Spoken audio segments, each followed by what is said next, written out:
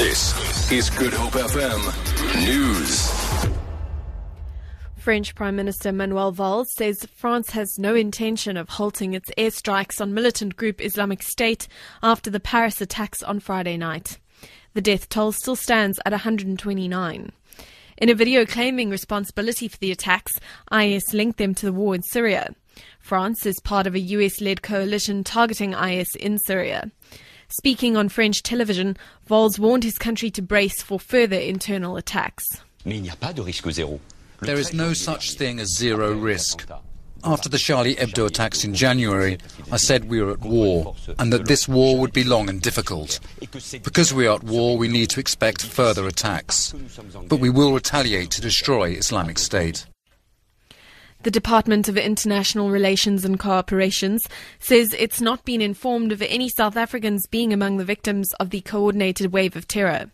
It says any citizens with concerns about their relatives in France should contact the department on 012 351 1000. Department spokesperson Nelson Khwete.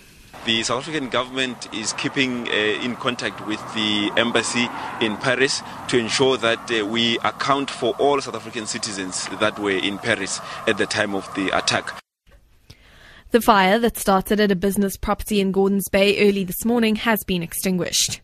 Cape Town Fire and Rescue spokesperson Theo Lane says the cause of the fire caused extensive damage to the building.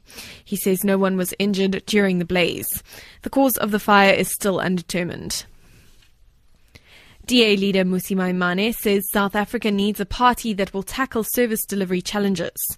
Maimane was addressing party members at a rally held at Sobomvu Community Hall in Butterworth in the Eastern Cape.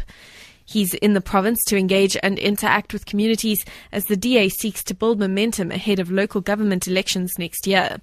Maimane says corruption and joblessness in the country are getting worse by the day. The ANC has long forgotten about the people of this country. Our key message is that we must build a country built on values of freedom, fairness and opportunity. That South Africans must know what true freedom is. And that while President Zuma says the ANC is number one and the country is number two, we are here to say no, it will always be South Africa first. Ours is to build a South Africa that creates work for people, that ultimately ensures that we deal with corruption, and we are seeing a rise in corruption in this community.